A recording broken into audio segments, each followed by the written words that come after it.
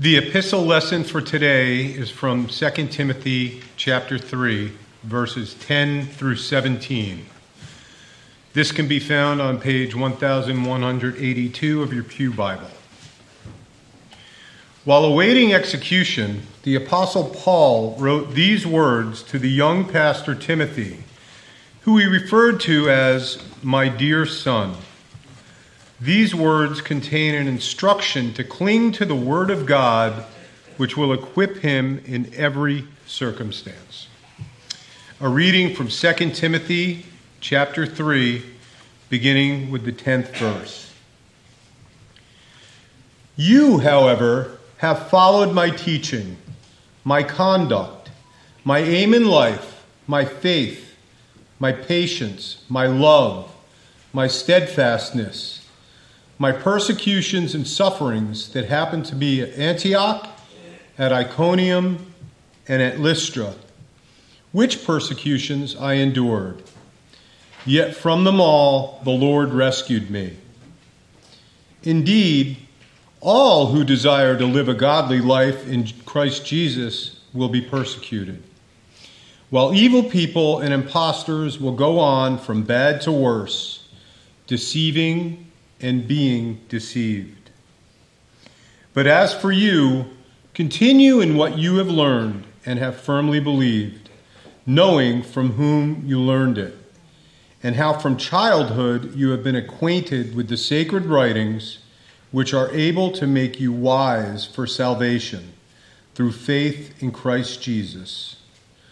All Scripture is breathed out by God and profitable for teaching, for reproof, for correction, and for training in righteousness, that the man of God may be competent, equipped for every good work.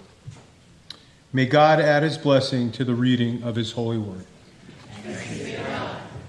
Each summer during my time in college, I would make the annual trek up to the Adirondack region of upstate New York to work at the all-boys Christian camp, Deerfoot Lodge. And for those of you unfamiliar with Deerfoot, it's a beautiful camp, but it truly is roughing it. And when I say roughing it, I mean roughing it.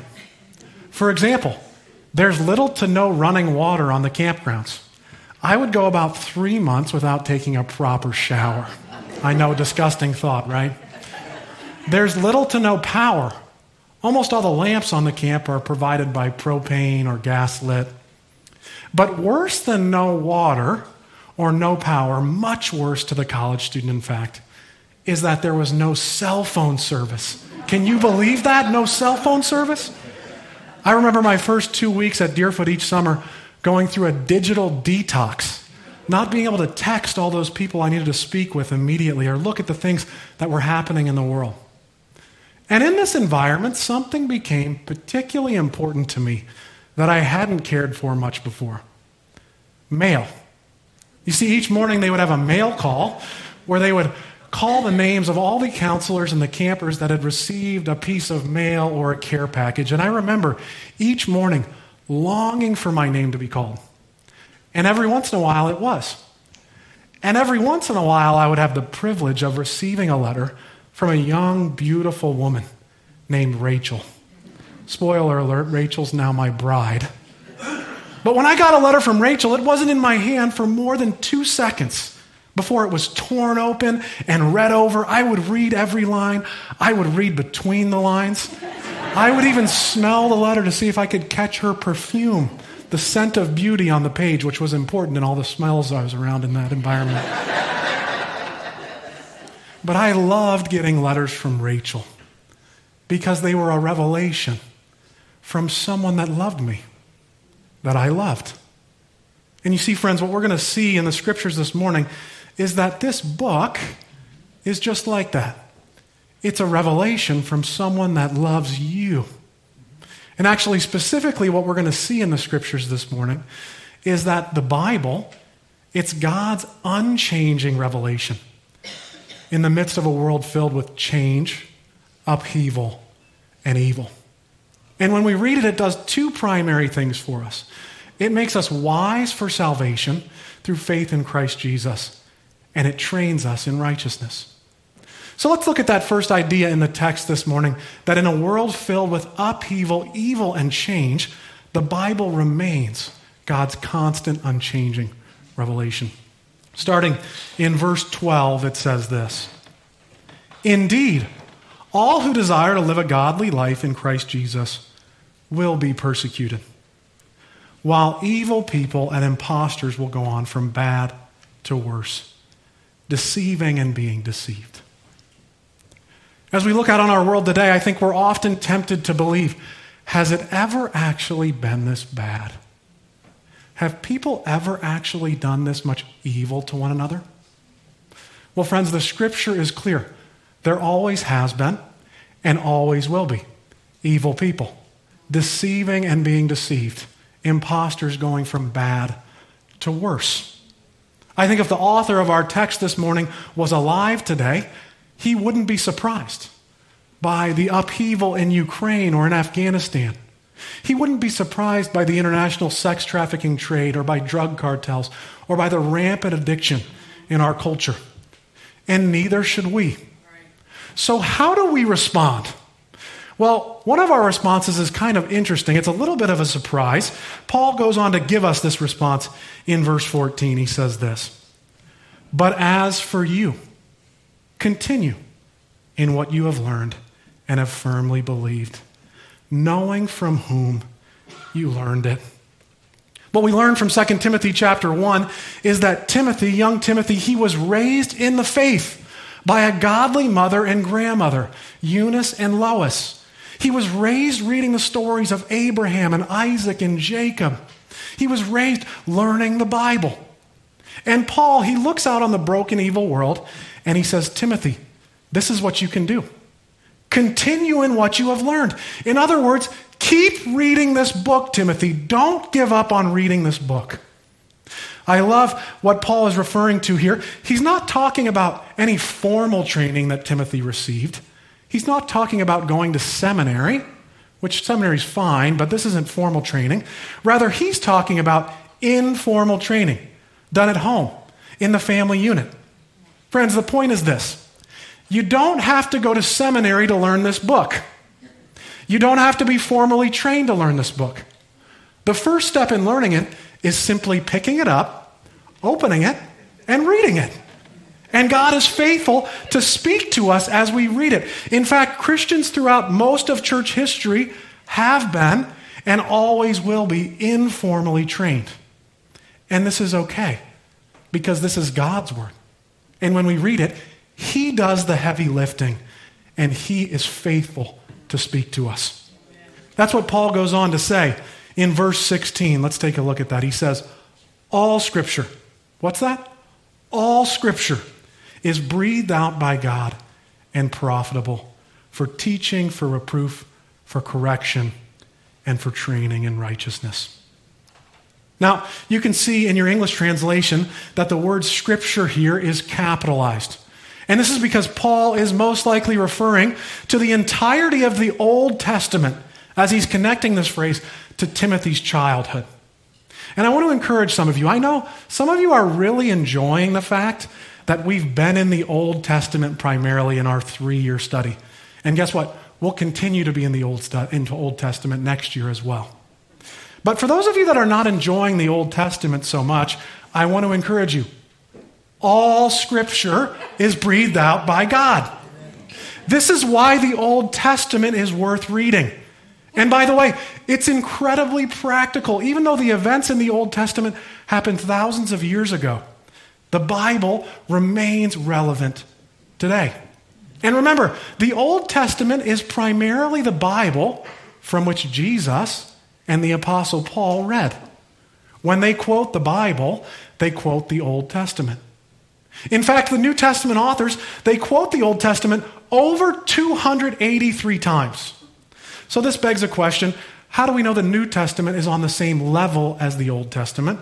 Well, we see scriptural precedent for that as well. In fact, in 2 Peter chapter 3, Peter is writing about some of Paul's letters. And I love what he says. He says some of Paul's letters are really confusing.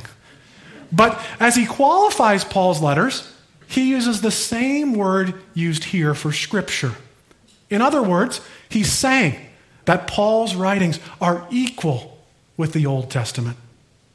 This next phrase I love, breathed out by God, or God breathed. This is a great translation. Some of your Bibles, they might say inspiration, and I don't love inspiration. I'll tell you why, because in our minds, inspiration happens after you listen to a great TED Talk or watch a great movie. You see, inspiration in our minds is primarily about us. But this phrase doesn't have to do with us. It has to do with God and how he spoke. This phrase has to do more with expiration than inspiration. In other words, God exhaled this book. See, friends, this book, it's God's message. It's God's plan. It's God's salvation. It's God's Christ. It's God's gospel. That's why this book is unique, and that's why it remains our constant, unchanging source of his revelation in the midst of a world filled with evil and upheaval. You see, this book, it's fully God, and yet the human beings that recorded it were uniquely anointed to transcribe his plan for mankind. And I understand this is a difficult concept to understand. It's hard. And I have to admit that the Bible, it has the same philosophical and theological problem of the person of Jesus in this sense. Jesus is fully God, and yet he's fully man. And the Word of God, it's fully God. It's been exhaled by him.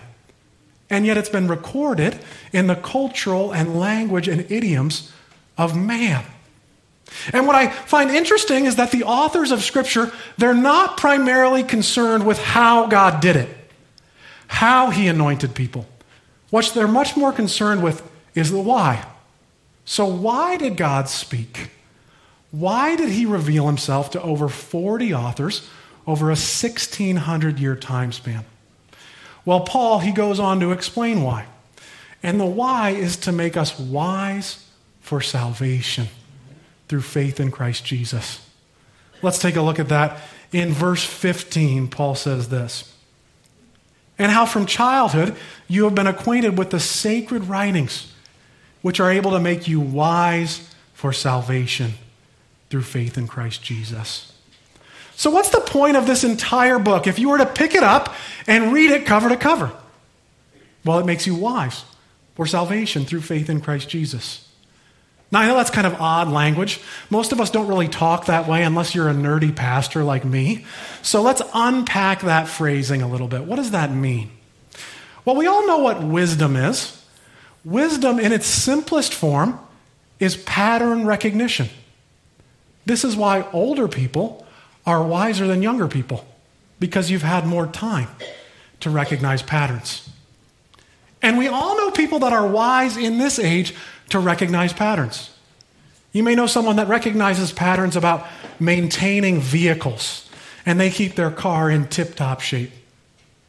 Many of you recognize patterns or are wise for making money. Me, not so much. We know people that are wise for health and for fitness. They work out all the time and they're in great shape.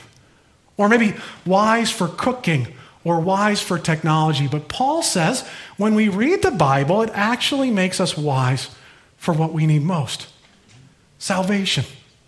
You see, when we read the Bible, what we come to realize is that we need saving, not primarily from anything out there, no, but from what's in here. Amen. We need saving from our own sinfulness. As many of you know, Rachel and I, we have the privilege of having an almost 10-month-old baby, Samuel, and I love Samuel. Samuel, he's in the stage of development where he has crawling down. He crawls everywhere all the time. And every once in a while, he gets himself in a little bit of trouble while he's crawling. The other day, I was watching Samuel, and we were hanging out together for a few hours, and you can throw that picture up, Max. And he kept crawling to one spot in the house. And he kept getting stuck. He's a little camouflaged there. And every time he got stuck between these chairs, he screamed, and he cried for help, for his dad to come and save him. And the funniest aspect about the whole thing is that Samuel, he did this again and again and again. Friends, I'm just like Samuel. You can take that picture down now, Max. It'll be too distracting. I find myself actively pursuing situations that are bad for me, that I cannot free myself from. I need saving. I need salvation from me.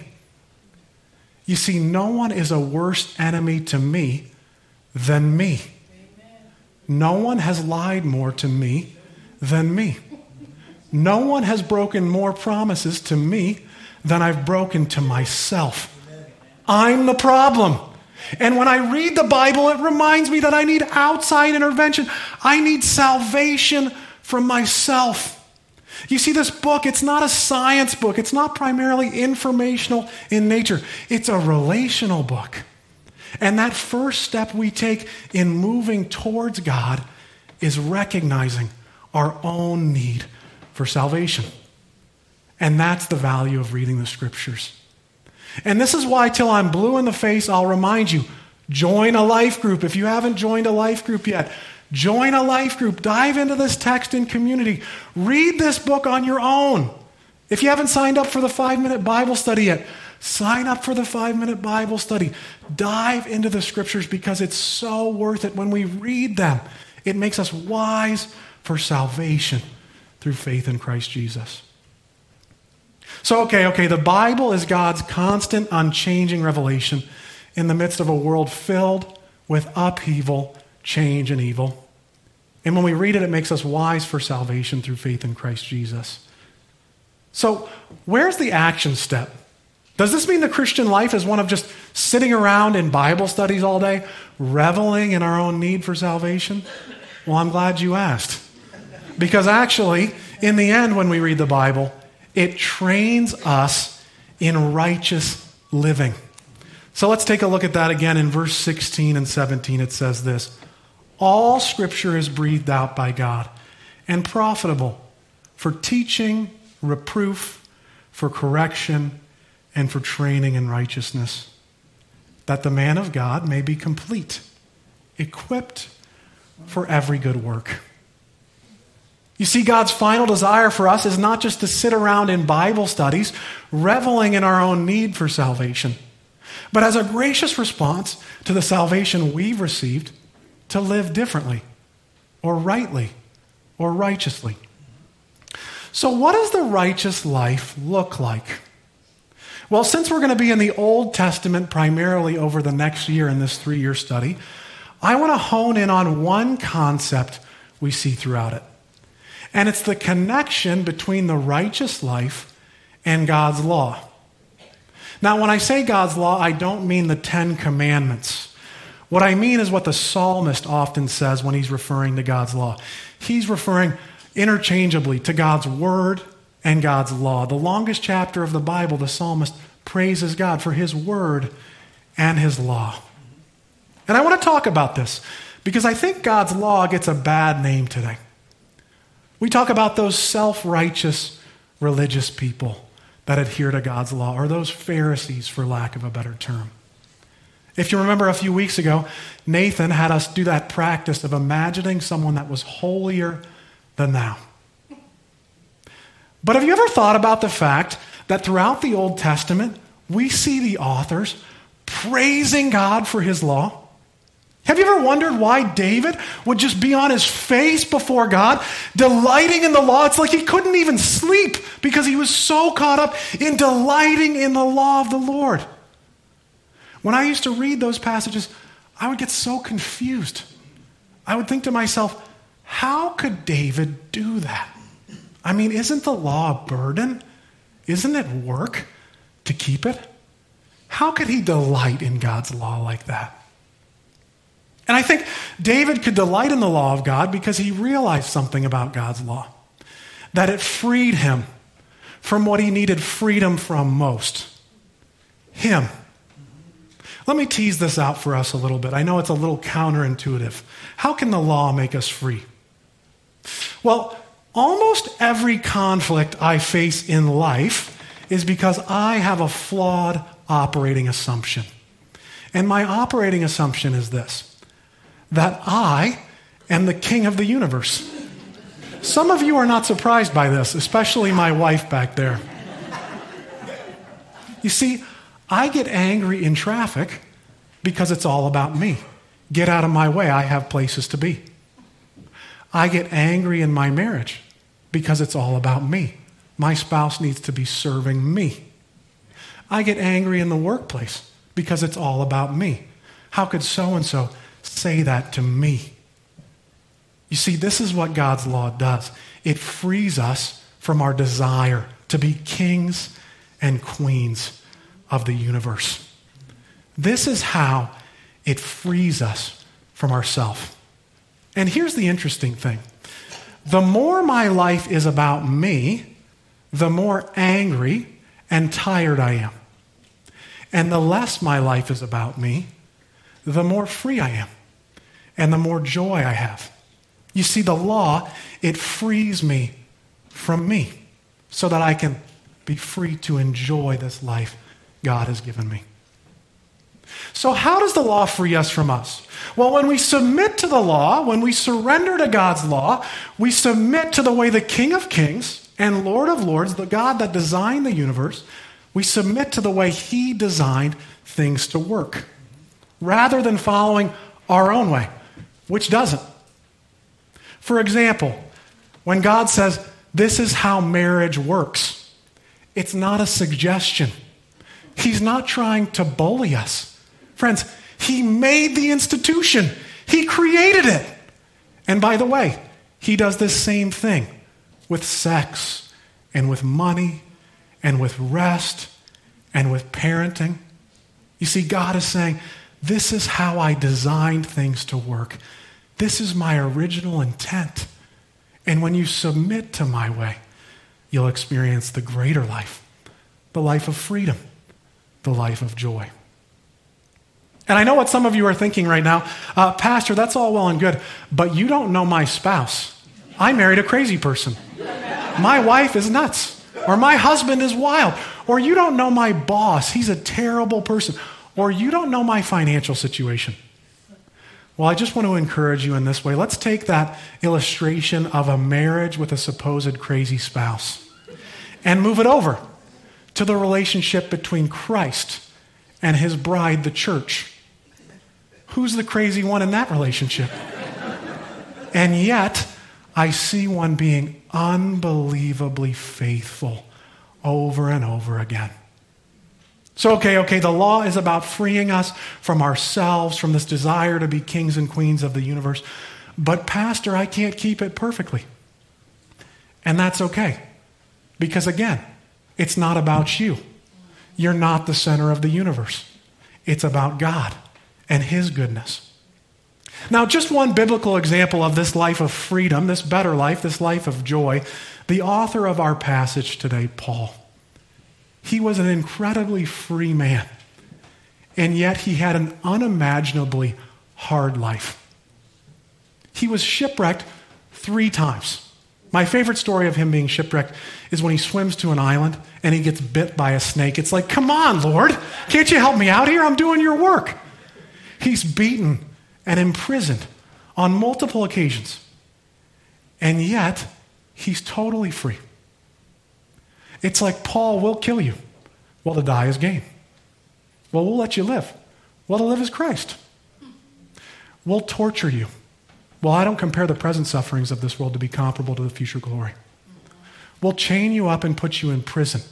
Well, I will sing hymns and praise God and convert all your guards. How could Paul do that? How was he so free? Well, friends, he was free because Paul, he wasn't about Paul. You see, Paul was about Jesus. And he understood that ultimately his foundation of righteousness, it wasn't rooted in him. It was in Christ. And in the same way, we don't earn the righteous life. It's already been freely given to us through the death, life, and resurrection of our Lord. It's done, friends. All you can do is walk into now what has already been freely given. And sometimes we'll get it wrong.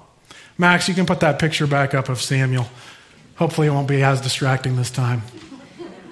Friends, Samuel could do this another 10,000 times. And guess what? He'll get into much more trouble in this life. But I'll still be his father. And I'll still love him. And I'll still be there to pursue him and to save him when I can. Your Father in heaven loves you way more than I love my son. In fact, he's pursuing you right now. That's why you're here. Paul puts it this way. He says that God the Father, he was in Christ, reconciling the world to himself, not counting our sins against us. And friends, I want to encourage you, if you want to learn more about this loving pursuit, read this word. Devour this word. It's not wasted, because this word is God's unchanging revelation in the world filled with evil, upheaval, and change. And when we read it, it makes us wise for salvation through faith in Christ Jesus. And it trains us in righteous living. Thanks be to God.